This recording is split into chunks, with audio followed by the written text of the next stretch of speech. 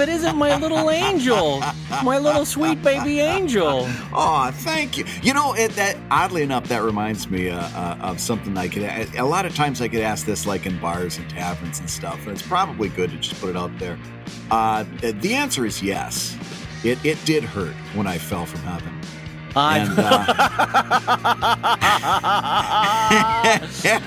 my goodness. You don't think it would, but there's not a lot of chance to drop and roll when you're also trying to protect your halo. Sure, no parachuting class is going to teach you how to fall out of heaven. That's sure. Yeah. That's not going to do it. Well, Brad, I have to ask you this though. Now, was your father also a thief, Brad? Well, yeah. Well, listen, we don't like to talk about it a whole lot, but he did do 5 to 10 in San Quentin for stealing those sparkly jewels that are in my eyes. He got, the problem was he got a bad lawyer. And really, I think it was a little bit of a frame job. It was bad. Can you imagine being in a bar like, oh no, my dad, yeah, he did time, but it was a frame job. He didn't do the. Listen, those cops threw him under the bus. They planted those jewels in my eyes. That was. Oh man. Yeah, it was too bad. He went up the river for that one. You just get all sad in a bar and someone's hitting on you. You're like, yeah, he was a good man. He was a good man. There was an unjust act done to him. I tell you. Anyway, thank you for noticing the gems in my eyes. Sorry about that. I guess it was kind of worth it. Anyway, really good talking to you. I gotta go. Oh man. Well, on that note, I'm going to say hello, everybody, and welcome to Comic Lab, the show about making comics. And making a living from comics. I'm Brad Geiger, editor of webcomics.com and cartoonist of Evil Inc. And I'm his friend Dave Kellett, cartoonist of Drive and Sheldon and co-director of Stripped. And this week's Hour of Comics Advice is made possible by your support at patreon.com/comiclab. So Dave, let's talk comics. Let's talk comics, my friend. And since you mentioned Patreon, I'm going to throw something out that I didn't even consult with Brad. I'm gonna just do this. Here's an idea I've had. Something? I'm just doing something, Brad. You know what? If your father can steal, if your dad can steal gems and put them in your eyes, then I'm going to do something. We've got 70 shows in the can. Today, you're going to do something. So, for you, gentle listener, as a wonderful incentive to get you to join us on Patreon, because Patreon is really what makes it possible for us to pay a professional editor to edit the show.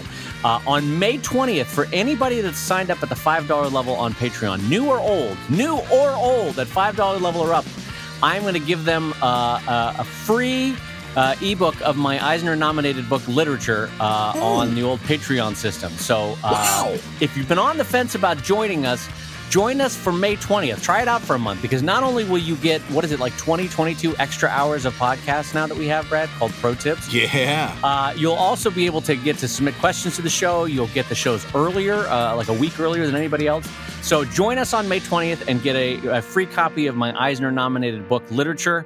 It's one of the funniest books I've ever written, and I think you will enjoy it. Brad, that's my offer. That's my standing offer at the start of the show here. That's really cool. So everybody that signed up, for example, if I'm already a backer, I know I'm going to get this thing as long as I stay a backer. And if I'm a new backer at the $5 level or higher, this is an added bonus that I'm going to get as a thank you for signing up. Yes, you've got it, Bradley. Because you know why? I was thinking about this the other day. We get a lot of emails, and I get the very clear indication that there are way more readers than there are Patreon supporters, or way more listeners.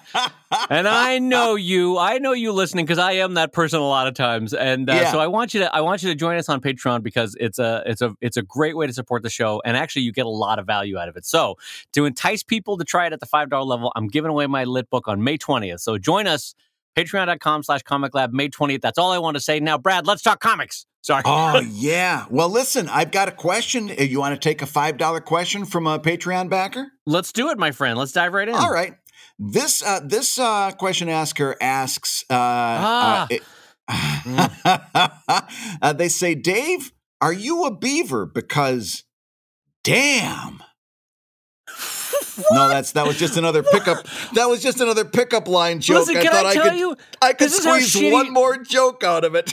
This is how shitty pickup lines are. I have never heard that one before, but I knew exactly where that was going. You didn't even need to finish it. I thought I could squeeze one more pickup line joke out of it. I think I was sadly mistaken. No, that's fine, Brad.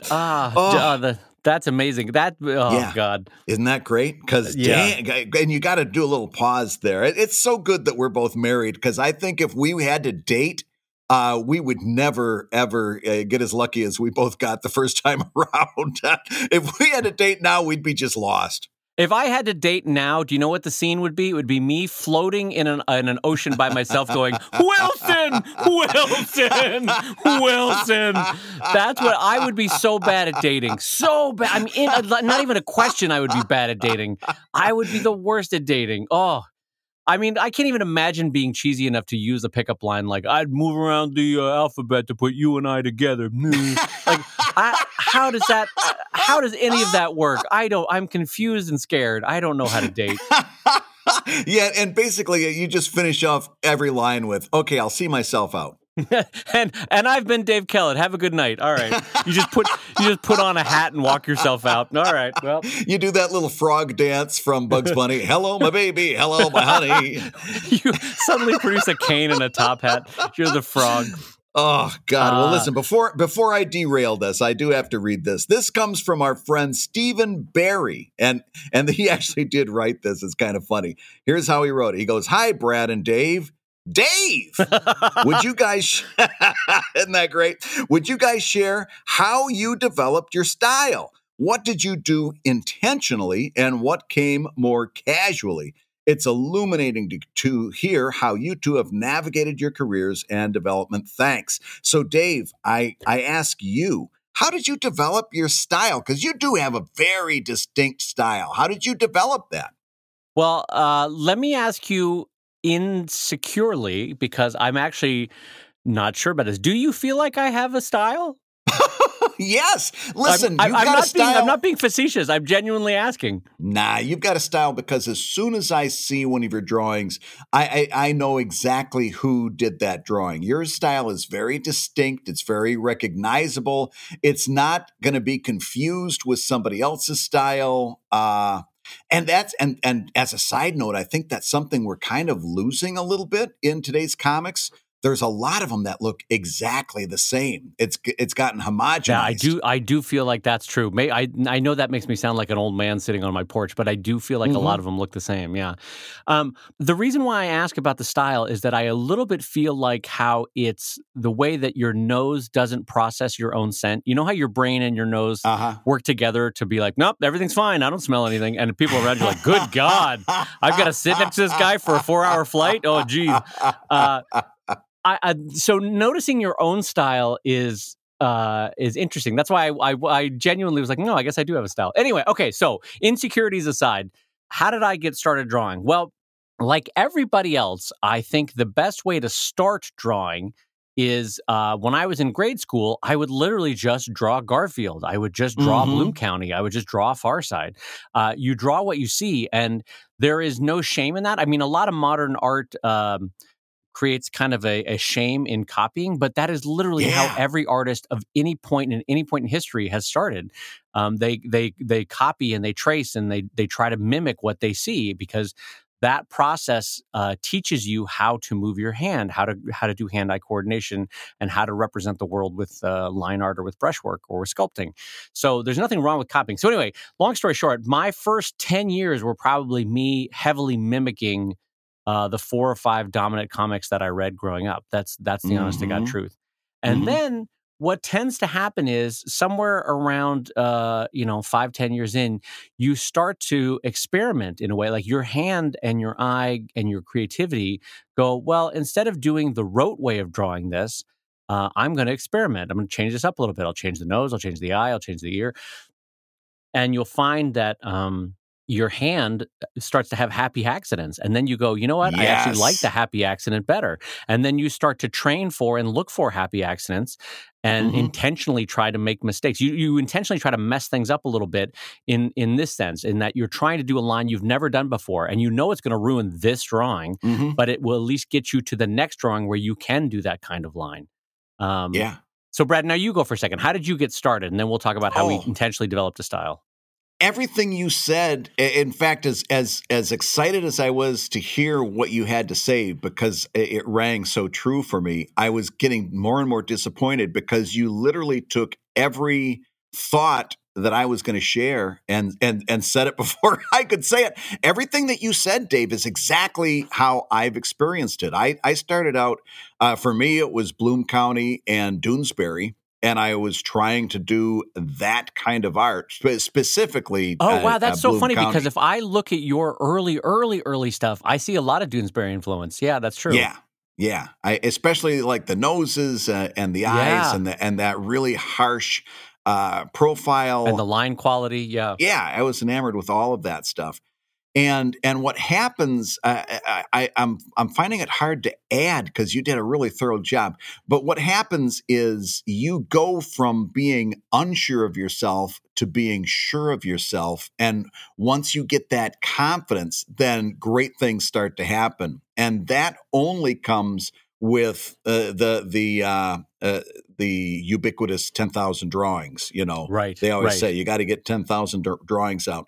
What happened for me is I was so unsure of myself and my ability to draw and make the image look graceful and make it look true and make it look like it existed in space. And once that started happening, and I wasn't just absolutely toiling over making a very simple representation of an image.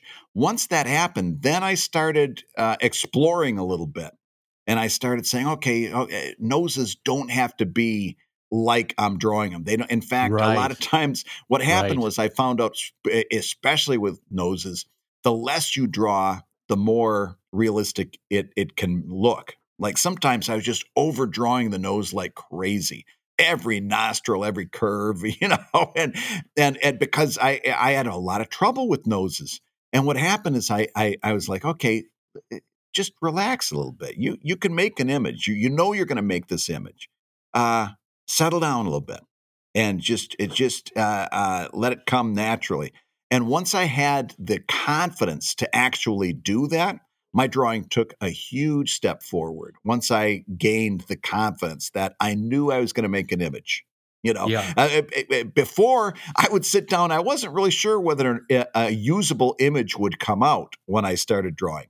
Now, when I sit down to draw, I know an image is going to come out.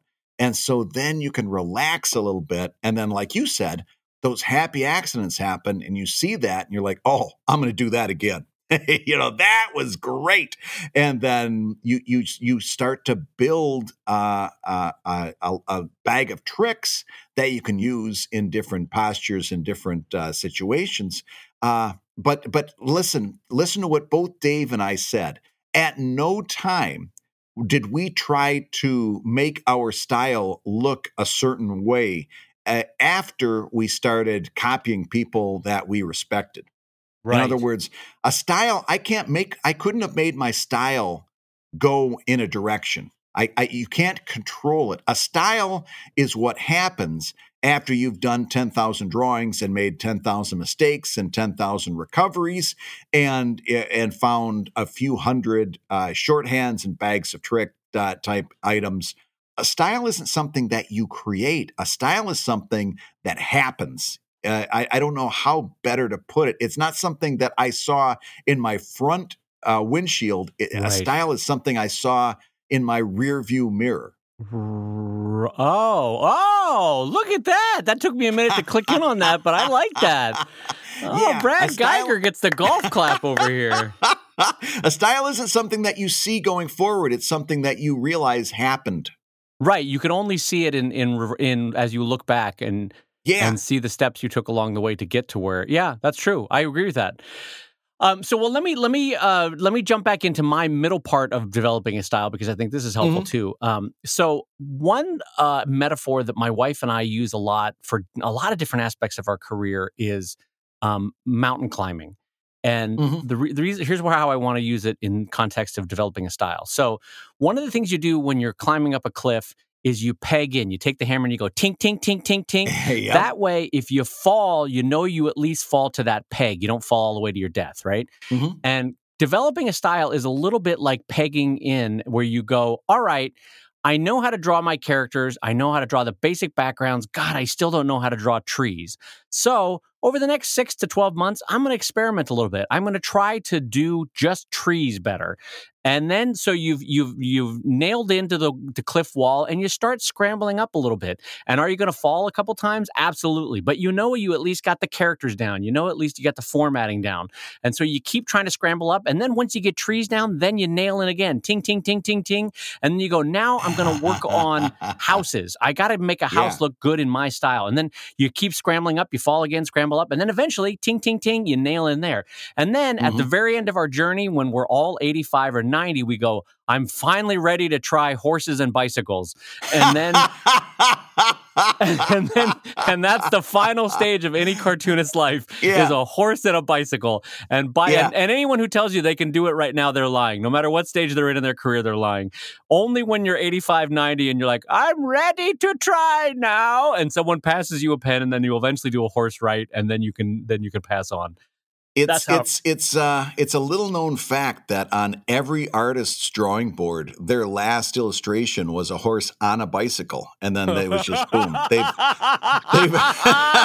Oh God! Grandpa was ready to go, Brad. He was ready to go. He finally drew the horse on the bicycle. He died happy. He died with a smile. What would be terrible would be you're married to that cartoonist, and you walk in and you see them drawing the horse on the bicycle. You're like, no, Gerald, no. That's like that one script that went around Hollywood that was supposedly cursed, and everybody that took it died shortly thereafter. What? Did you know about this one? What is this? Oh, gosh. I think it's linked to the deaths, supposedly, of like John Belushi and John Candy and a bunch of these actors that were kind of the same type. Okay. Had accepted this script and then shortly thereafter died. And the script has never been produced because after a little while, it's like, okay, nobody wants to touch it anymore. But that's the first thing that came to mind for that. Wow. Well, then by the way, I've never heard that story. Thank you for telling me that. That sounds terrifying. I thought you were going to be like, and that movie was the Super Mario Brothers movie that they made, and it was terrible, and everyone's careers died. Anyway, so the other thing I wanted to say about developing a style, in the midpoint of my career, one thing that I noticed, and this was something that actively was a conscious decision, was that I realized, so I started cartooning in third grade, and this was probably 2005, 2007 that I realized this. So for about 25 years, I had been cartooning, trying to create the perfect line. And maybe Brad knows what I mean by this, but I wanted my line to be so clean and so perfect and so reductive as to perfectly represent the shape that I was trying to draw, right? And then somewhere around that point, around 2005, 2007, I read an interview with Pat Oliphant. Brad, do you know who Pat Oliphant is? So editorial cartoonist, Pulitzer Prize-winning editorial cartoonist that worked, I think he was Australian and moved to the U.S. I think that's his history. Just, he could draw his butt off. He was wonderful. He could. And what's amazing, though, about, I think he worked for the Denver Post. Anyway, what's amazing about Pat Oliphant is his early career, super crisp, clean lines, exactly the way I did it, like tried to capture perfect control. You could see the control in his pen as he was trying to do it perfectly. But then somewhere along the line in this interview, he said he realized that he had lost all the energy in his drawing because his line was too clean. It was too perfect. So it was a perfect representation, but there was no energy in it. There was no life in it. And so he intentionally started to get loose and kind of crazy. And if you look at his later drawings, they got more scratcherly, you know? And kind of not Ralph Steadman scratchily, where you look like you've dropped acid, but the kind of scratchily that you know what I'm talking about. Oh yes. But if you look at early Oliphant and late Oliphant, and you'll see what I mean. And so Sheldon, because I was just drawing Sheldon at this point, around that time started to become much more alive, I think, in the limited way that I can describe my art as alive. Because I stopped trying to have every line end perfectly at the panel, and every panel was a perfectly straight line, and every line was controlled and perfect, and it just started to become more fun, more as if you were doing a pencil sketch but with ink than it was when I was doing my final inks. And also contributing to that, I actually, when I was filming Stripped, I was watching Meredith Gran draw her panels. And I don't know why this stuck with me, but she hand drew her panels and they came out intentionally imperfect.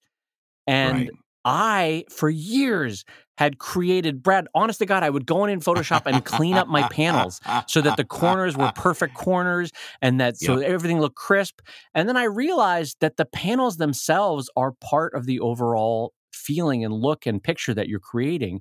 And so give them life too. And so now my Sheldon panels are imperfect if you look back over the last 5 years or so. And I find, for me anyway, for my style, the final drawing has more energy, it has more life, and it has more oomph in it than it did 10 years ago, because 10 years ago, I was trying to capture the perfect line, and it had to be so clean, and nothing could be imperfect. And honest to God, Brad, I would be sitting with whiteout, I would be sitting with Photoshop, and I would be like going back over, and that's something I would never do now, because now those little imperfect lines are they breathe life into it. All those little imperfections. That's true with the Richard Thompson drawing. That's true with the Bill Watterson drawing. Those imperfections, if you look at them, they're like, oh, that's actually what makes that feel alive. So that for me was a key part of developing my style. So how about you, Brad? Midpoint of your career, you've been drawing now for 10, 20 years. What started to change how you did it? Because you made a very conscious choice, I remember, about 10 years ago, to start changing up your style. What happened was I started getting more confident, and it was like, so I've always had two parts of me, a part that wanted to be like a Burke-breathed style artist and take that as far as I could take it. And then the other part of me wanted to be John Buscema from Marvel Comics, who I still think is the highest pinnacle of comic book art. I don't think anyone can touch John Buscema with a 10-foot pole. He's the one as far as I'm concerned. And I also wanted to be him. Well, my draftsmanship was never good enough to be that. But I started to feel confident enough that I could start to bring in elements of that to get a little bit more realistic. And for me, the thing that really was a turning point was going digital. When I went digital, I started to really learn how to ink, ironically enough. When I was doing, really? Oh yeah, because when I was doing, when I was doing ink on paper, I was using Pigma Micron pens, partially because I preferred using markers over like a dip pen, because of the convenience and the cleanliness and so on and so forth, and because it was archival ink. And I when I would try to make a variation in line width, what I would do was go back and forth with the Pigma Micron, and I would double hit the line, and I would make it weightier in some places. I was taking in every pen stroke was 2 or 3 or 4 strokes of actual strokes, and it gave me an approximation of the look that I wanted. But it was never quite it. And when I went digital and got a pressure sensitive tablet and started to see that reaction of a true variation in line width without going back and forth over it and stuff like that, my art took another huge jump, and I was able to I was able to push my art further forward and go a little bit more realistic, go a little bit towards that comic book look and a little away from the comic strip look, because I was getting a line that I just really appealed to me. And the more I did it, the more I wanted to do it again.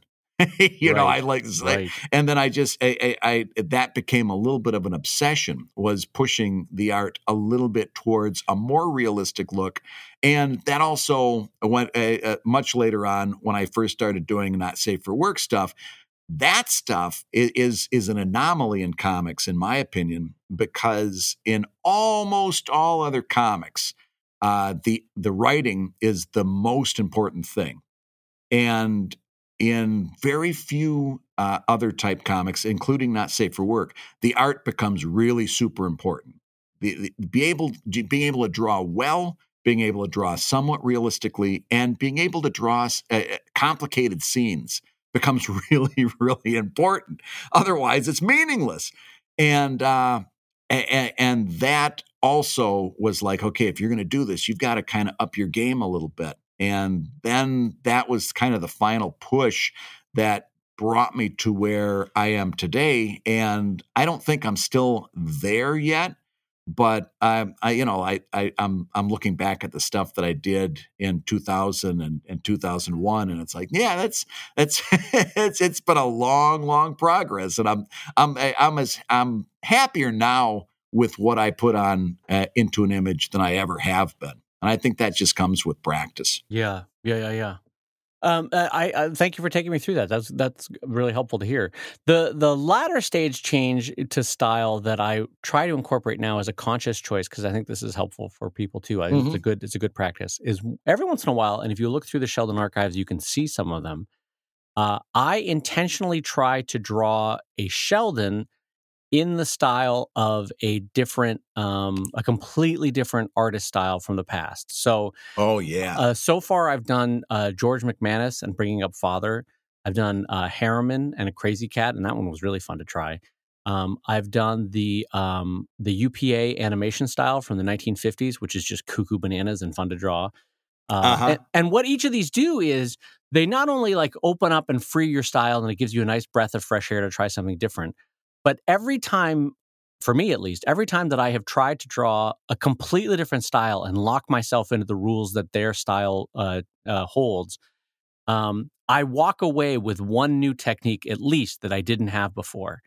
And that quietly gets folded into my repertoire of talents and skills of what I can bring into a cartoon. I go, oh, I remember that one thing that I did in a UPA animation style. Or, oh, I remember how Harriman made that one look with Crazy Cat. Now I can work that into a Sheldon, or, that kind of thing. Right. And so by completely stepping out of your style every once in a while, God, is that helpful? Both because it's fun, it's a fun change, but also I guarantee you there will be one thing from that attempt that you will now permanently roll into your style, or at least in your repertoire of tricks that you have in your bag that you can pull out when needed. Brad, have you ever tried that? Yeah.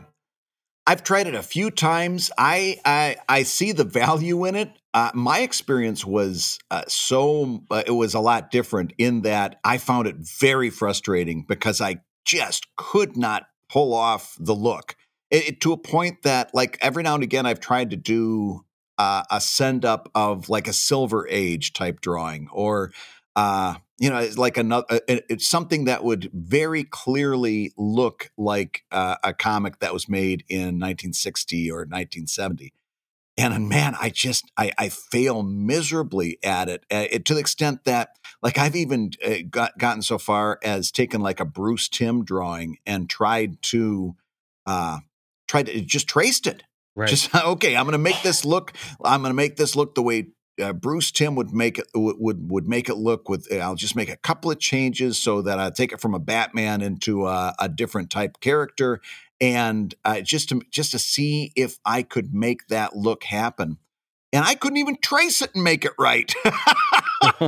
So I can see the value in it.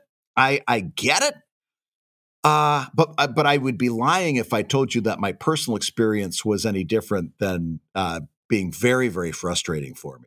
And I don't know why that is. It's good to know that that technique wouldn't work for everyone. So let me ask you this, Brad. Now in the latter stage, I don't want to say latter stages. In the latter stages, you're just a couple of months away from the horse on a bike, Brad. We know it. Brad, now that you have your toe just gently dipped into the grave, let me ask you a quick question about Brad. I don't know if you can hear me. Turn up the hearing aid, Brad.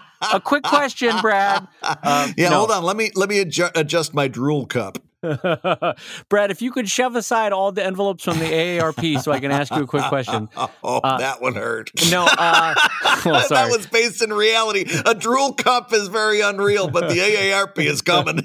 Hey, let me tell you, that gets you 20% off at Ben & Jerry's. Get that AARP card. All right. So here's my question for you. What processes do you use now in this current stage of your career to advance your style or to expand your style or to solidify your style? What do you do now? I mean, obviously more drawing is the short answer, right? Like you're drawing every day. Yeah. But what when you're like, I really want to be able to draw X, Y, Z and I can't do it. How do you get there?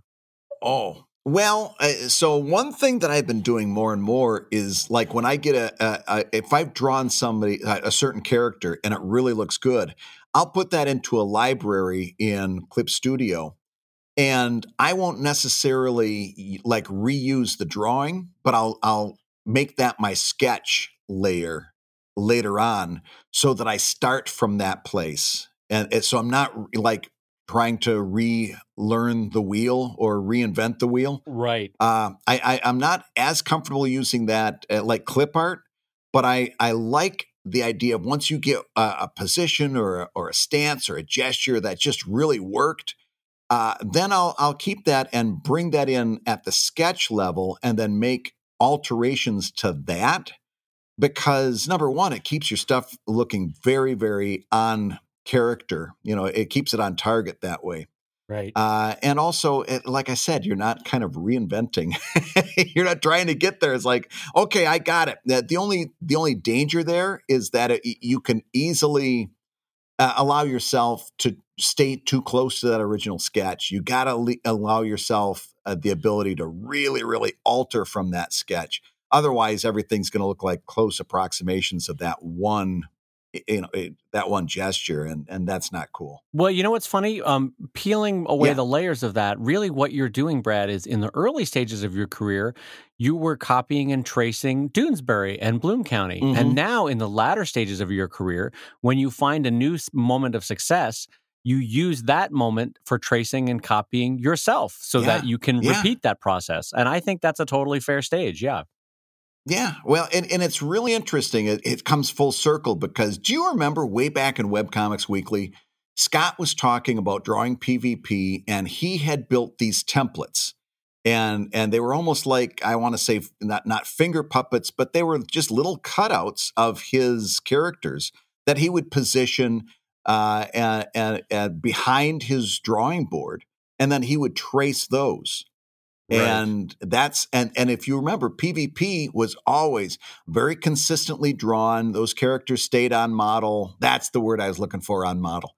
The character stayed on model. Good job, Grandpa. A half into the show, half hour in. Yeah, I knew it was there somewhere. But drawing, that's the word I was looking for. Drawing. Oh, that's what I do. Ink pen. I knew it was there somewhere. He was using an ink pen. What's I love the word object ink that's pen. square and flat and white? Paper. That's it. Anyway, let's keep talking. I use paper. Why do we say ink pen and we don't say lead pencil? I mean, I always am fascinated by people who say ink pen. Because it's Is not there another type of pen? It's not a lead pencil. That's for one reason. It's isn't it carbon? Graphite. Or graphite. All right. Well, yeah. If we... All right, Mr. 21. Mr. Silent. 21 I was so angry about it. No, all right, fine. Anyway, when I first heard Scott talking about that, I was always a little bit, really? He's tracing? Because I was one of those kids that grew up being very look down your nose at tracing. And even though he was tracing his own stuff, I was always kind of like, that's what he's doing, huh? And you know, I was always in very wrongly so a little bit dismissive of that.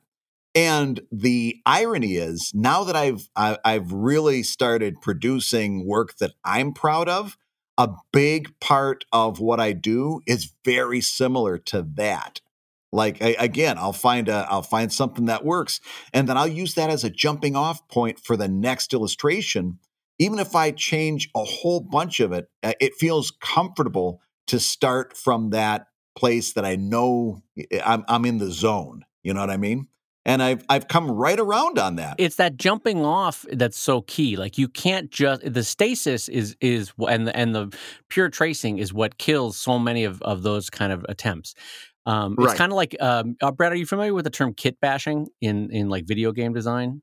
No. It's like where they take a bunch of existing real world objects and almost Photoshop paste them together to create either a scene or a mood, just when they're developing the game, just to show you like a quick, here's what it could feel like kind of a thing, right? Right. But the point of the kit bashing is just to give you an idea, and then you design away from it. And that's what Brad is saying. Like, he has the drawing, the tracing layer underneath, but then he draws away from it. So it's there, it's grounded, it's a jumping off point, but you're jumping away from it, because if you're just constantly tracing, you definitely lose all the life and the energy and the advancement that you will get from tracing or from drawing away from that modeled drawing.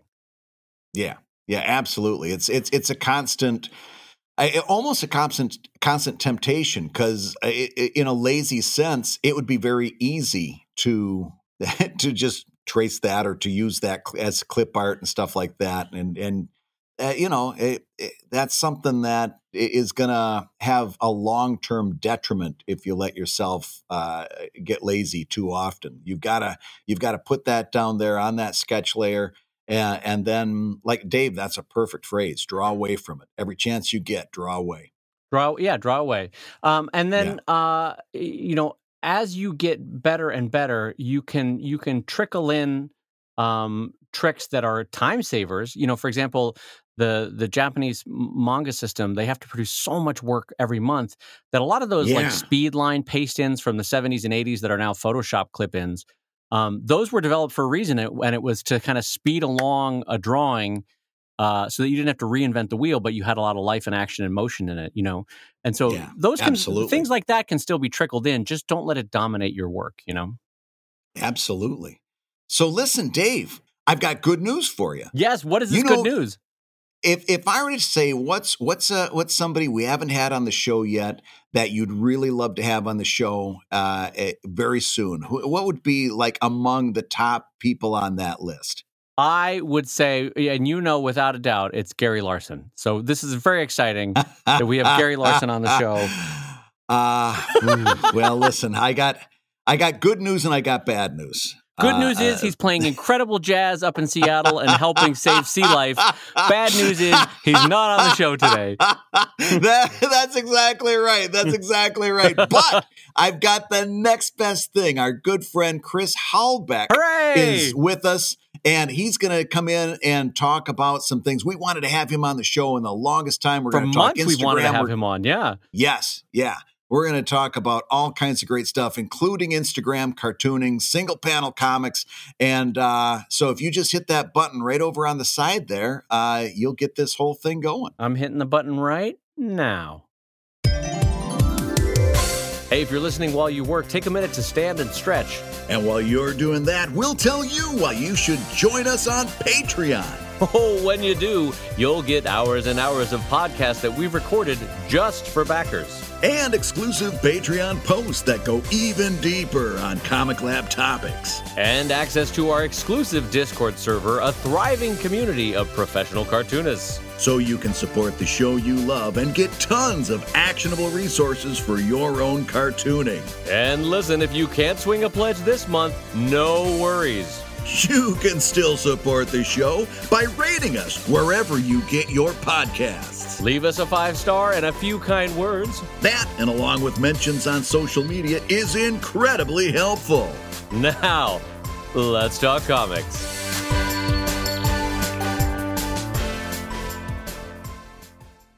Hey, Dave, guess what? We've got our friend Chris Halbeck over here, and we get to talk to him about all kinds of stuff. And I just want to take a moment, introduce him to the audience.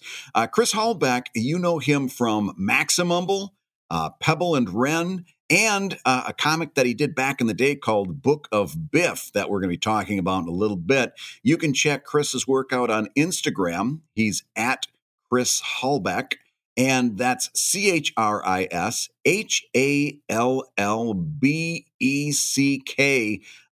Pebble and Wren, which has really been taken off. You can also check out at pebbleandwren, WREN.com. And Chris, welcome to the show. Hey, thanks, guys. It is fantastic to have you on here because I think we've mentioned you 3, 4, 5 times perhaps on the show already as someone to look up to. You're the shining beacon on the hill for both Brad and I on Instagram. And you've been very kind in sharing what you know and what you've learned and sort of best practices, not only with us, but with other cartoonists. It's always nice to hear back that words trickled back that you've helped this or that cartoonist with their problems. So it is worth having you on a show that's stated goal is to make comics and make a living from comics. And now you get to share with the public all the wise wisdom that you got for us. And first of all, before we started on anything, where are you hailing from today? That's always fun for people to know. I'm in Southeast Michigan. Southeast Michigan. Brad, you know that land well. That's right. He's not too far from my stomping grounds up in the Thumb, but it's beautiful out there. I'm a big fan of that area. And Southeast Michigan this time of year, are you still in snow, or is it starting to spring forward with all the squirrels are coming out and gathering their nuts? Or hey. It's the fun time of year where it'll be 70 degrees one day, and then you'll wake up to snow the next day. It's really that's great. Yeah. And a lot of slush, right? Yes. Nothing like going from like shorts weather to lake effect winter within 24 hours. That's always. I keep wanting to put all the kids' gloves and boots and stuff away, and then I wake up the next day and go, nope. Not going to happen. So listen, Chris, you are knocking it out of the park on Instagram. And I'm going to ask the question that all of our listeners want to know, number one, and that is, give us some ideas, give us some tips. When we're trying to do better on Instagram, what's maybe 3 ways that your garden variety web cartoonist can do better? Like mistakes that you see being made all the time, or just some general rules of thumb to improve our game? Well, there's a few ways that you get new readers on Instagram. One of the main ways is just people in the comments tagging their friends. Mm-hmm. So they mention, right. It reminds, hey, this is something we were just talking about. So they're like, they would say at Janet, hey, check this comic out. Another way is hashtags. That's a very famous way that people use Instagram. So you want to use some generic hashtags of comics, web comics, comic strip, and then I like to throw in a few that relate to the actual subject of the specific comic that day. You don't want to overdo it.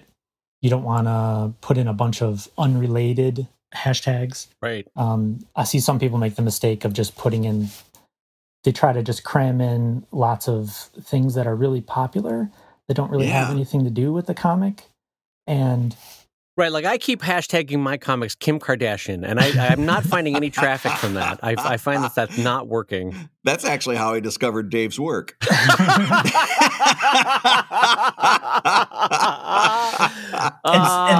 And it doesn't really work because, the Kim Kardashian tag, for example, that's going to have, whatever 15 million posts a day using that tag. And so your comic is only going to be seen for a split second. Right. And before it scrolls off the page. And so you're really just wasting, a tag on that. So are you more of a fan of a how would I say this? A niche tag that like gets to 10,000 people and maybe stays a little bit longer in that specific feed? Or versus going for something like, hashtag dogs, which is going to get lost in a second. Well, I would put a dog one on if I do a dog comic. but yeah, it's not going to be seen by, well, it's a more popular tag, so it's going to scroll off the page faster. Yeah. But maybe more people see it per second kind of thing. Yeah. So it's kind of give and take. But I think you want to cover your bases and have some popular things and some less popular things. Well, okay, so you said 3 methods. So one is if we tag Julie, and sorry, Julie, we keep tagging you. And the other one is in hashtags. And then what was the third one that you were going to mention? Well, another way is there's lots of accounts on Instagram, specifically for comics, where they repost comics.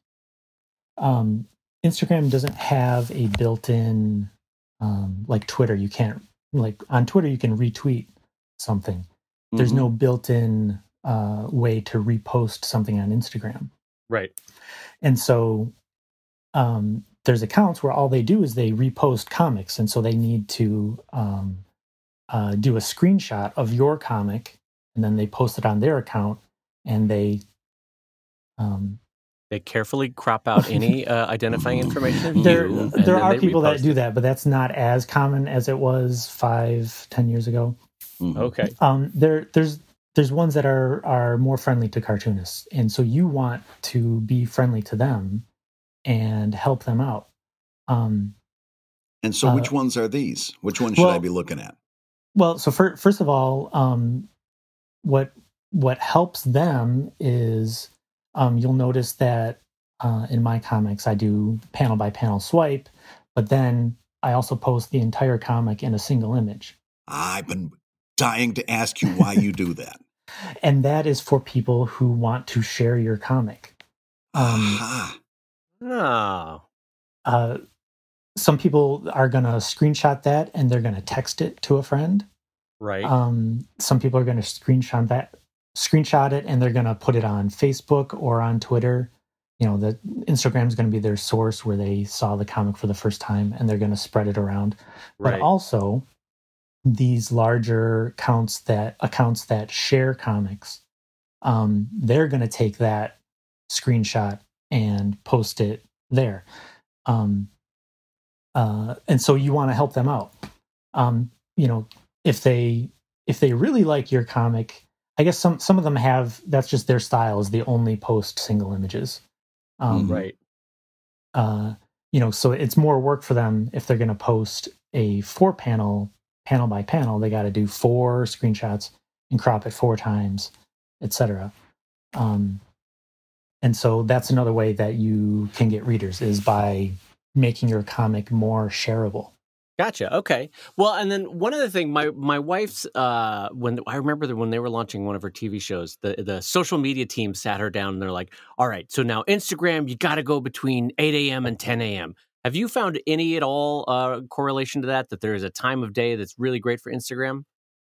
What I found is that if you post at the same time each day, you start to you cultivate an audience that is on Instagram at whatever that time is. That's interesting. I would not have thought that. Mainly because I'm a moron and can't keep to a schedule. That's interesting. So, Chris, you're telling me I need to start structuring my life. All right. Good point. Good note from Chris. We're gonna internalize that one. So, that really dovetails with something that happened to me recently. I've seen more growth in the past 2 weeks than I have probably in the past 40 weeks. And the main reason... So, Brad, you're going to want to control your carbs, and what you're going to want to do is... I've definitely had that kind of growth, take too. Take a little time midday to just go for a mile walk, maybe a mile and a half. Doesn't need to go be big pace, but those little changes that you make every day, that's going to cut down on your growth, Brad. You're going to find that you'll get to where you need to be. Yeah, my doctor told me I needed just to get a little water and you get out in the sunshine once in a while. He says, you're like a houseplant with complicated emotions. I'm sorry. So I totally derailed your lovely point. Go ahead. So you've been seeing some growth. All right. So I've seen some growth. And the main part of that is because I've got an assistant now, and she's setting up all of my social media posts in advance on like later.com and TweetDeck and so forth. And of course, she wants to know what time should I schedule these for. And it's much easier for me to just look at her. Actually, we've got it set up in Wunderlist. I just say, okay, post these at 9:00, post these at 11:30, and so she's got certain things that go out at 9:00, and those have been like the Instagram posts, and then 11:30 the tweets, and then maybe late night for After Dark on Twitter and this and that. And it's really, I've seen really steady growth. And about the only change has been I've been posting much more consistently. That's one thing that Chris told me way back in the day. He says, you got to post every day, every day, every day. And I'd been doing that. And then I've been posting at the same time. So I'm kind of cultivating those same people over and over. I can co-sign that. Yeah. So what we understand from how the current Instagram algorithm works is when people interact with your post by either liking it or leaving a comment, that tells Instagram that that reader wants to see more of that content. Mm-hmm. And so as you start to build up a rhythm and they're hitting like multiple days in a row, it's snowballs. And so your stuff comes up higher in their list each day. Right. And, then they're more likely to like it because they're seeing it more often. Yeah, it's interesting how the algorithm definitely rewards success, and I'll tell you what I mean by that. If you have one that really hits big, you have a continuing wake in the algorithm for about a week afterward, I've noticed, where you're clearly being seen by more people, even if the follow-up cartoons are just as strong as your normal ones. But because you're still in the algorithmic wake of a really successful one, it kind of pushes you up on all sorts of different feeds, both publicly and in people's individual feeds. Don't you find that, Chris? Yeah, and another thing you can do, well, people in our situation with a large backlog of comics, is you can post twice a day. Mm-hmm. And how do you manage that, Chris? What do you mean? Are you making a new comic every day, or are you pulling from the archives? I'm doing both. And exactly. So I post, and then some days something comes up, and I'm posting. I'm doing reposts twice a day. And right. And do you honestly find that a second one helps you out in overall audience growth and retention? Well, so here's the thing: when you do any single post, is not going to be seen by everybody that follows you. Right. Not everybody looks at Instagram every day, or not everybody scrolls far enough to see your comic that day. If you're only posting at 8:00 in the morning, you're not catching people who live in other parts of the world, right. Which used to not be. Back in the day of advertising, it was all U.S. centric. Right. And so people in other parts of the world were not as valuable of a reader. But someone in the UK or Australia or India can support you on Patreon just as well as someone in the United States. Right. Absolutely. Well, one thing that I've seen you do to, at least from a third-party perspective, to great effect, has been to sell an advertorial or advertising space on the last tile of your Instagram stories or on the last tile of your Instagram posts. And I've always thought, well, isn't that clever? You're not waiting for a large company to come to you. You'll sell to smaller and usually fellow cartoonists or artists on that last panel. And I have always thought that was very clever and good on you for doing it. It was sort of born from readers. It was kind of a reader suggestion at first, where they just said, hey, why aren't you selling promos? And because they're not just following small time cartoonists, they're also following celebrities who have big endorsements. Right. And I was like, yeah, sure. As soon as Coca-Cola calls me up, no problem. I'll start selling ads to Coca-Cola. But then I realized, why not sell it more like a classified ad and sell it to the people who are reading the comic already. And so I put an ad saying, hey, you can buy an ad. Yeah. So I made my own ad saying, hey, come on, buy an ad. And it just sort of snowballed from there. That's great. And I can say from personal experience, Chris did that for me out of kindness one time. And I got really great results from it. I was really surprised, to be honest with you, how effective really it was. Yeah. So Brad, you're saying you got some great growth by hanging out with Chris? Is that what you're saying? That could be read like 5 ways. I'm going to back off of that statement. Oh, I know. I'm trying to twist it and use growth in the way you'd talk about like a mole or something. I just haven't come up with it yet. You got to give me a couple seconds. But while I'm thinking about a clever retort, I'm dying to ask this. As long as we've got Chris, we're just going to pepper you with Instagram questions. I think because it's something that we both are so. I'm going to say it, Dave, seething with jealousy over how well you're doing. I want to scoop up everything I can. So I was posting one day and somebody, some like rando says, you're not using enough hashtags. You got to have about 30 hashtags. And I thought, do I really? 30 hashtags? Yeah, by the way, that rando was me, wasn't it, Brad? Yeah. Listen, because at the end of the direct message, it just said hashtag growth. But Chris, it's just me using one of my sock puppets to tell Brad what I want to tell him anyway. So, Chris, what do you think of it? Should I be aiming for 30 hashtags? I think 30. The reason they said 30 is that's the limit.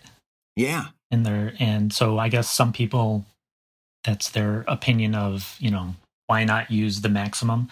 I've never used that many because after, I don't know what I currently have, 10 or 12.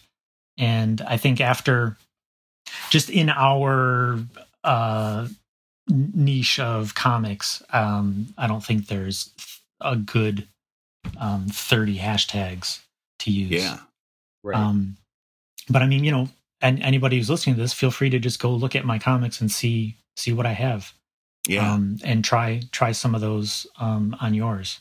Well, let me ask both of you, because I think this is appropriate for all of us on many different platforms. I have noticed that even when I'm posting, to Brad's point, consistently, and even when I'm putting up both new and old work and stuff that I think is really strong, algorithmically, I have noticed that sometimes for unwarranted reasons, I will have a tremendous amount of growth on Instagram.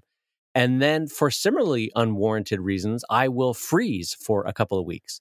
Have either of you noticed that almost algorithmically you are either not throttled, but that your growth is unexpectedly large for reasons that you can't quite fathom, and then others it's unexpectedly slowed down for reasons you can't quite fathom? Yeah, 100%.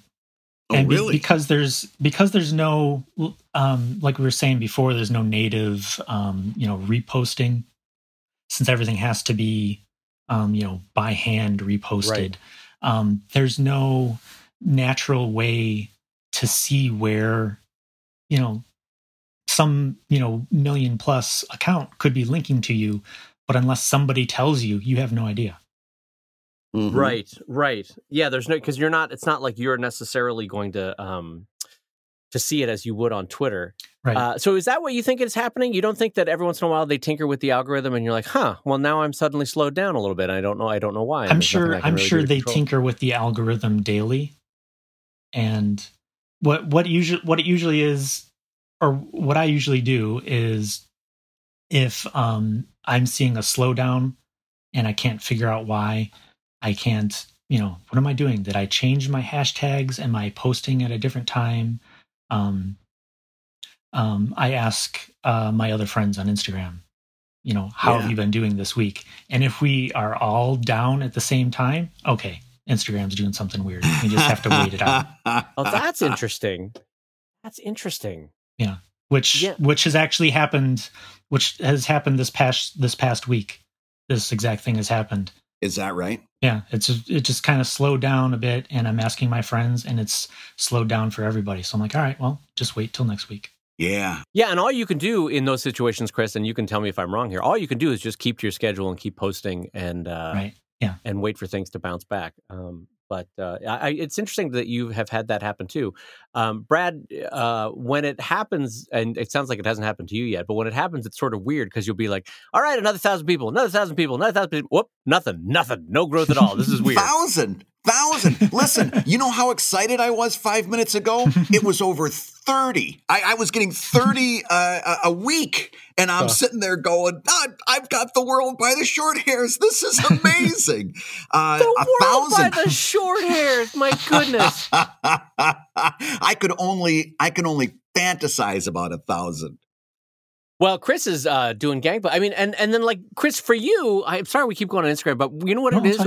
We are fascinated by, Brad and I are, whenever the industry, the career of being a cartoonist online changes, and Instagram to us represents a significant enough change that we are savvy enough to know that we need to learn. And this is a topic where you are a great teacher, and it's also a topic where we need to learn on. So forgive us if we keep going back to this. It's funny. I first tried to get other cartoonists onto Instagram in 2015 when I hit 10,000 followers. And I was like, guys, this might be a thing. And I tried pitching it to other people, and they were like, the thing with your phone that you take pictures of your sandwiches? Really? Yeah. And there was a lot of pushback that really echoed what we heard from print cartoonists, trying to get them on the internet. It was the same sort of thing where they're like, no, I'm fine. I want to just do my thing. I don't want to learn this new. How do you get it on? You got to use your phone. I'm like, you don't have a phone? You have a phone. And I don't know. I always feel like I used to think it was bad that I have this perpetual feeling of being like 6 months away from figuring out how this whole cartooning thing works. But I think I'm now starting to see that as an advantage, that I'm constantly looking at what is changing and what I should be changing. No, it's good. It's good. I mean, like I've referenced before, but the former CEO of GE had a great line, and I always forget it and misquote it, but it's something to the effect of, you always need to be afraid, because then you're operating at peak efficiency in terms of looking for what's new, looking for what's changing, looking for how you need to operate today.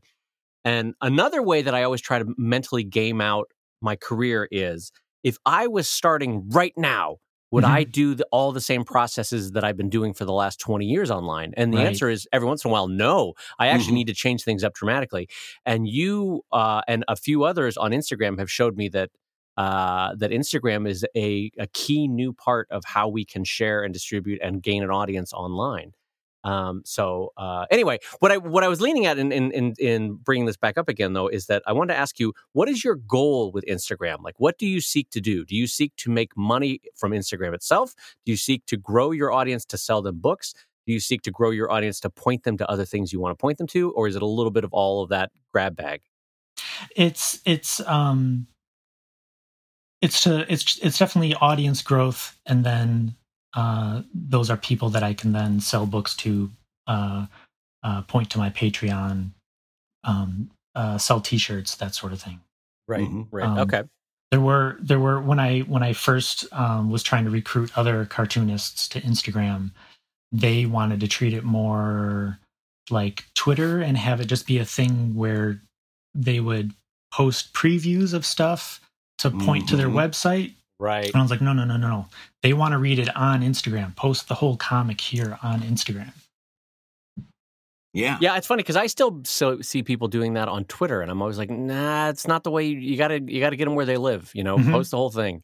Yeah, nobody's following that link. So one thing I want to I want to see what you guys think about this.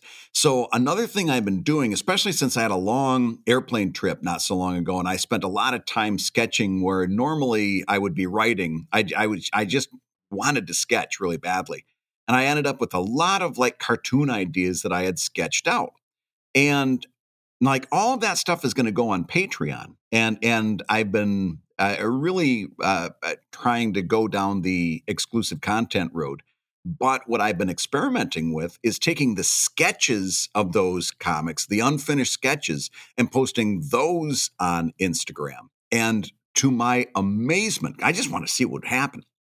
To my amazement, those are some of my most popular engagement getters, is these blue pencil sketches. They're not finished. In fact, the one I posted yesterday was really rough. It had a strong punchline, but it was super rough. I was like, do I really want to share this? And it's like, yeah, let's see what happens. Got super engagement. And then, of course, the finished product is going to end up over on Patreon as an exclusive. But it's what I kind of am starting to warm up about Instagram is that it really is a place where you can share the craft of comics, where they're really interested in the art, the process, the building part of doing a comic, and posting finished work maybe isn't as important as sharing a joy of drawing is. What are your thoughts towards that? Well, they're essentially single panel comics that you're posting, and that is probably the most shareable thing on the internet is a meme, a single image with text. Yeah. Well, and what's funny, Brad, to echo your thought there, is that I recently, because I met him at Emerald City Comic Con, and I was taken with his art, and I've been following Anthony Wheeler art on Instagram. Oh, yeah. And he does, and I have to say, it's, as a fellow cartoonist, it's really compelling. He does a lot of process videos on Instagram of like, hey, here's what I'm drawing. And none of us are immune to that. I'm like drawn to it like a moth to a flame. I'm like, oh, this is really compelling. I'm going to watch this.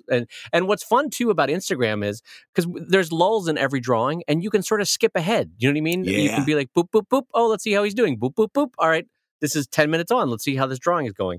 And anyway, to your point though, Brad, I think there's something about Instagram that the intimacy of seeing behind the curtain is actually really compelling on that platform. Mm-hmm. Absolutely. Well, listen, there's one more thing I want to talk about while we've got Chris here, and that is something I've noticed you doing with an old comic of yours called Book of Biff. Mm-hmm. Now, for those of you who don't have gray in your hair like I do, Book of Biff ran, I just went and checked this so I got it right, and I was amazed because it went longer than I thought it did. 2006, all the way back to the birth of webcomics, really, 2006 to 2014.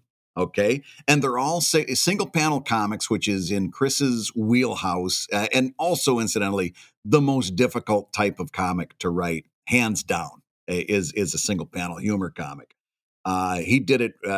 This is when he was really kind of refining his craft, cutting his teeth, and really getting good at this was Book of Biff. It's a delight to go back and watch these now.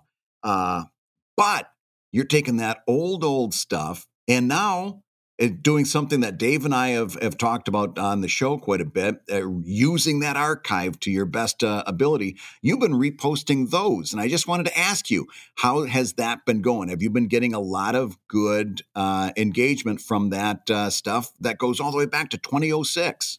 Well, it's funny how many people are either responding to it saying like, oh, I missed these. It's been so long. I get a lot of people who think they're new. They're like, oh my gosh, I'm so excited to see you drawing these again. I'm like, no, these are really old. But yeah, it was a conversation on the Comic Lab Discord, just talking about exploiting stuff that you already have drawn. Mm-hmm. And it was kind of I have these, it's almost 2,000 comics just sitting there on a hard drive. Why not repost them? Yeah. Right. It's hard to get over. I think most artists, you look back at something you drew 6 months ago and you're like, eesh, it's kind of hard to look at. Right. Yeah. So I'm posting comics from 2007 right now and just going, I don't even know who this person was who wrote these. Yeah. They don't even make sense to me. Let alone, the syndicates I tried sending them to. So it's interesting. So when I did the math on it, I was like, okay, I can post 2 times a day for 2.5 years. Mm-hmm. That's a lot of content. Yeah, and that adds up. And then we'll see what happens at the end of that 2.5 years.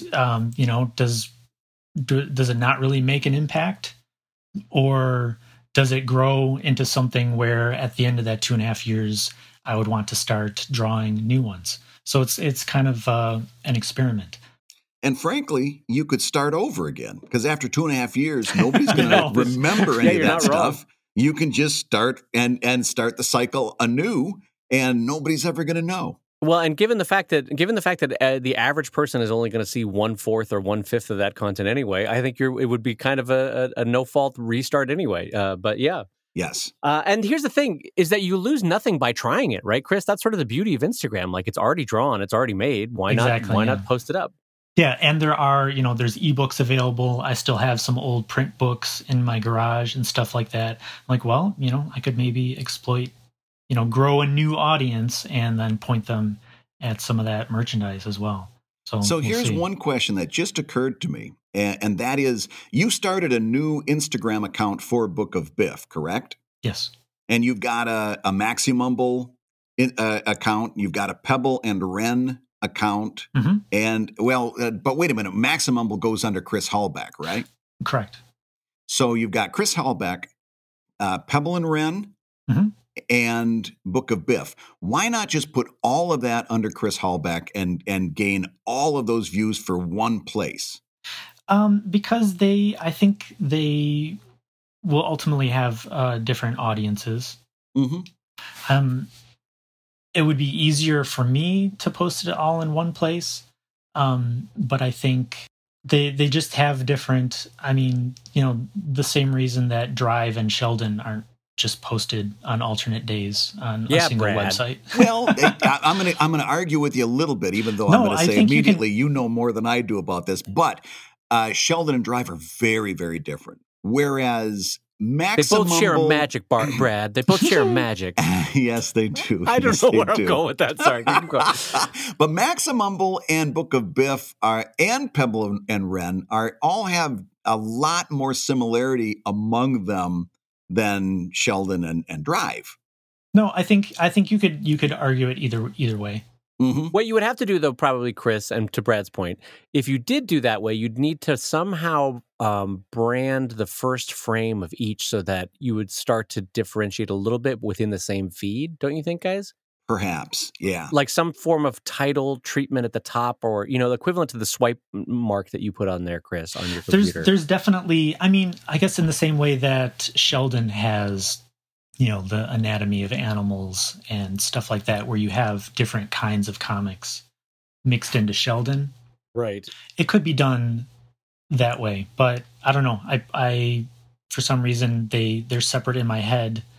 Well, let me ask you one question for a friend of mine who does a long form sci-fi comic. Have you seen, this is totally unrelated to anything I do. Have you seen anyone use Instagram well for long form? I think Brad was about to do it, and then he started posting those sketches instead. Well, I do post like Evil Inc., which is technically long form. So I do post that. And to be fair, those are, like, when I go back and look at my engagement, those are some of the top engagement posts that I make overall. Like what I would love Brad to do now that he has an assistant that could probably help out with something like this is go back a few, storylines and break up those pages, those half pages, the way your most recent ones have been on Instagram. And start with storyline. Say here's the beginning of whatever the name of the storyline is, and then post every single day for a month. And just see what happens. And see how that goes. Huh. The only thing, now I'm going to come around to Chris's side. The only thing about that is that I would be worried about confusing the storyline between those archive storylines and the Evil Inc. storylines and confusing people. It's because your Instagram account is still so small, Mm-hmm. you can reboot it, reinvent how it's going to be. What you want to do is treat Instagram as a separate audience. Mm-hmm. Your goal shouldn't be for someone to read a few on Instagram and then go to your website and read the rest. Right. That will happen, Mm-hmm. but that shouldn't be. You shouldn't have that as the main goal. The main goal should just be growth on Instagram, and then pitch your Patreon and your books and stuff periodically. No, that's a great idea. But I think if you started at the beginning of an arc and maybe had a little cover page so it's easy to find in the Instagram archive when you're scrolling back through the grid, Mm-hmm. start here kind of thing, and just post those pages every single day. It would be interesting because I don't know a lot of more longer form comics on Instagram, and I would love to see someone like Brad succeed at it. Because really, the only way, if you could make it work, the reason why it would work well is you would get a ton of engagement because people would want to see every installment, Mm-hmm. But the reasons why it would fail are all the ones we could imagine, is that it would be nearly impossible to go back through the archive of Instagram and effectively read it page by page. If, for example, if you went on a business trip to Des Moines and you came back after 15 days and you're like, I'm missing 15 days of Evil Inc. You have to go back, scroll down, find the comic, click on it. Unless I'm going to interrupt you. Unless you came up with a specific hashtag that was just for your storyline. So it would have to be a little bit long and maybe a little chewy so nobody else jumped in on it. Yeah, but that's true. Evil Inc. and then storyline name, all one big hashtag. And then if somebody clicked, and then you could say in the read-in, if you want to read this story, go to this hashtag, which is actually what I do on Imager. If you want to read this story, go to this hashtag. And then when they click on this hashtag, the only stuff that comes up is the stuff that you've tagged because it's long and chewy and nobody else is using it. Gotcha. Yeah, that's an interesting thought. I don't know. Which is actually what I do on Imager, and I don't know whether it's being effective or not, but I do it because it's like, geez, if I'm going to post all these, I'd like somebody to be able to, if they're interested, to go back and read all of them. But yeah, I would love for Brad to crack that and be able to point people at you and say, do what Brad's doing. Well, listen, consider that a challenge because also when you started doing Book of Biff, I started thinking Greystone Inn. so I'm watching what Chris is doing very, very carefully because I like learning from somebody who clearly knows what he's doing. And while I'm at it, I'm going to put a special thank you to Chris because we've said to our Patreon backers time and time again what a great thing that Discord server is, and it's a wonderful community of cartoonists who are helping each other and sharing information and sharing encouragement and stuff. Chris is one of the more active patron members that is over there at the Comic Lab Discord server, and he takes a large amount of his time sharing information, sometimes, hashing stuff out. Like just recently, there was, I don't want to say a disagreement, but it was a very healthy back and forth in which they were kind of coming to, terms on, okay, what does this mean? What does it not mean? So on and so forth. Chris is a big part of what's going on over there on Discord. And I just wanted to take this opportunity, Chris, to thank you for that. Cause I like what I see when I see, people posting over. Yeah, it's a great way to feel productive when I'm failing at writing comics. You know what though? There are worse things when you've hit a lull than to be helpful in sharing with other cartoonists. God forbid that we all try that. It's a worthwhile way to vent that writing spleen, to at least put it towards good use while you're in a down moment. I want to emphasize something that I think maybe I glossed over earlier when I was talking about posting twice a day, because I would like Dave to try this. We were saying earlier that, any single post you do, not your whole audience isn't going to see that. So like if you have 100,000 followers, you do one post, not all 100,000 are going to see that. Right.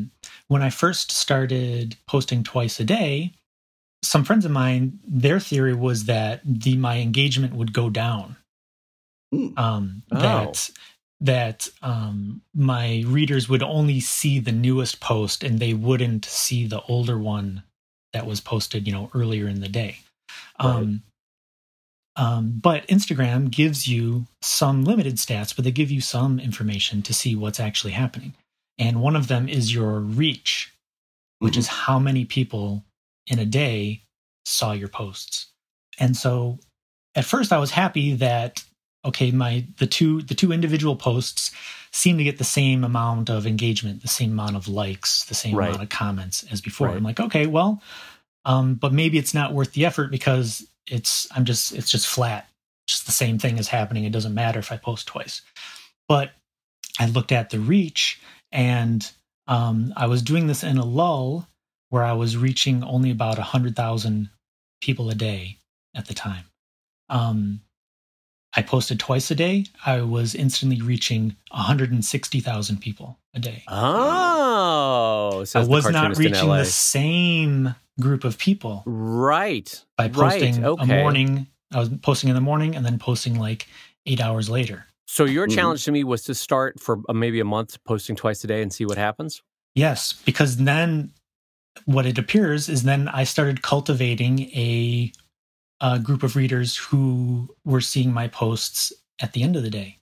Gotcha. Yeah. Okay. Well, the downside for me is that I only have 4,000 Sheldons in the archive, so I don't have enough to start posting on Instagram. So I'll start drawing now so that I can catch up. And what I'm getting at there is that I got the merchandise. Exactly. I can share it on Instagram. Yeah, that's no problem. And going with, assuming that you're growing a brand new audience on Instagram, there will be people who already know you who just like Instagram. They're like, oh, I love Dave, and here he is on Instagram. But the majority of the people that you get there are going to be brand new people who have never seen any of your comics. Boy, is that the truth. They keep asking me what the duck's name is, and I'm like, well, okay, these are clearly new people. So they asked me the same thing. I say, "Come on, that's Flacco the Duck. You would get with the program." Brad's just making up stuff. Oh, that's Steve. His name is Steve. His name is Steve with the Duck. Like you guys were saying earlier that the technically the name of my comic is Maximumble, but my username on social media used to be @BookofBiff. And then when I started my second comic, I'm like, okay, I see where this is going. I should change all my usernames to @Chris Hallbeck, so they just know me instead of the particular title. Right. Consequently, I have hundreds of thousands of people on Instagram who've never even heard the word Maximumble, even though that's technically the name of the comic they're reading every day. So yeah, I run into that too. Do you have a website? I'm like, yeah, Maximumble.com. And they're like, what even is that word? Right. Oh my God. I get that with the phrase Sheldon or the word Sheldon when I post on Instagram. I have far less. I only have 38,000 on Instagram. But most of those people are new and they don't know the word Sheldon that is the comic strip. They think of it as the Dave Kellett comic. Yeah. Exactly. It's Dave Kellett, the cartoonist. Yeah. I get the same thing when I use the word Brad Geiger. They're like, who? Around the house. Is this? And these are my kids. But listen, ladies and gentlemen, I wanted to thank our guest for this week, Chris Hallbeck, and you can check him out. You can see him frequently on the Comic Lab Discord server, but even more importantly, check out Chris's work over on Instagram. It's at Chris Hallbeck. And that's ChrisHallbeck.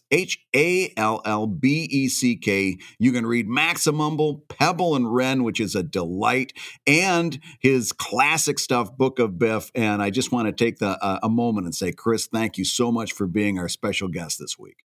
Thanks, guys. It was great. And on that note, you've been listening to Comic Lab, the show about making comics and making a living from comics. Your hosts have been Brad Geiger, the editor of webcomics.com and the cartoonist of Evil Inc. at evil-comic.com. And Dave Kellett, the co-director of Stripped and the cartoonist of Sheldon at sheldoncomics.com and Drive at drivecomic.com. Don't forget to check out his Kickstarter, newsheldonbook.com. And don't forget, if you are a member at the $5 level of the Patreon on May 20th, I'm giving you a free copy of my Eisner-nominated book, Literature. So check that out on May 20th. Get in on the $5 level. Try it out, and you're definitely going to like it. And on that note, the Comic Lab theme song is used with permission from Andy Creighton at theworldrecord.net. And this episode was edited by Matt Woodard of Woodsong Productions at www.woodsong.media. Comic Lab is made possible by your support at patreon.com/Comic Lab. So we're going to go ahead and say that twice. Patreon.com/Comic Lab.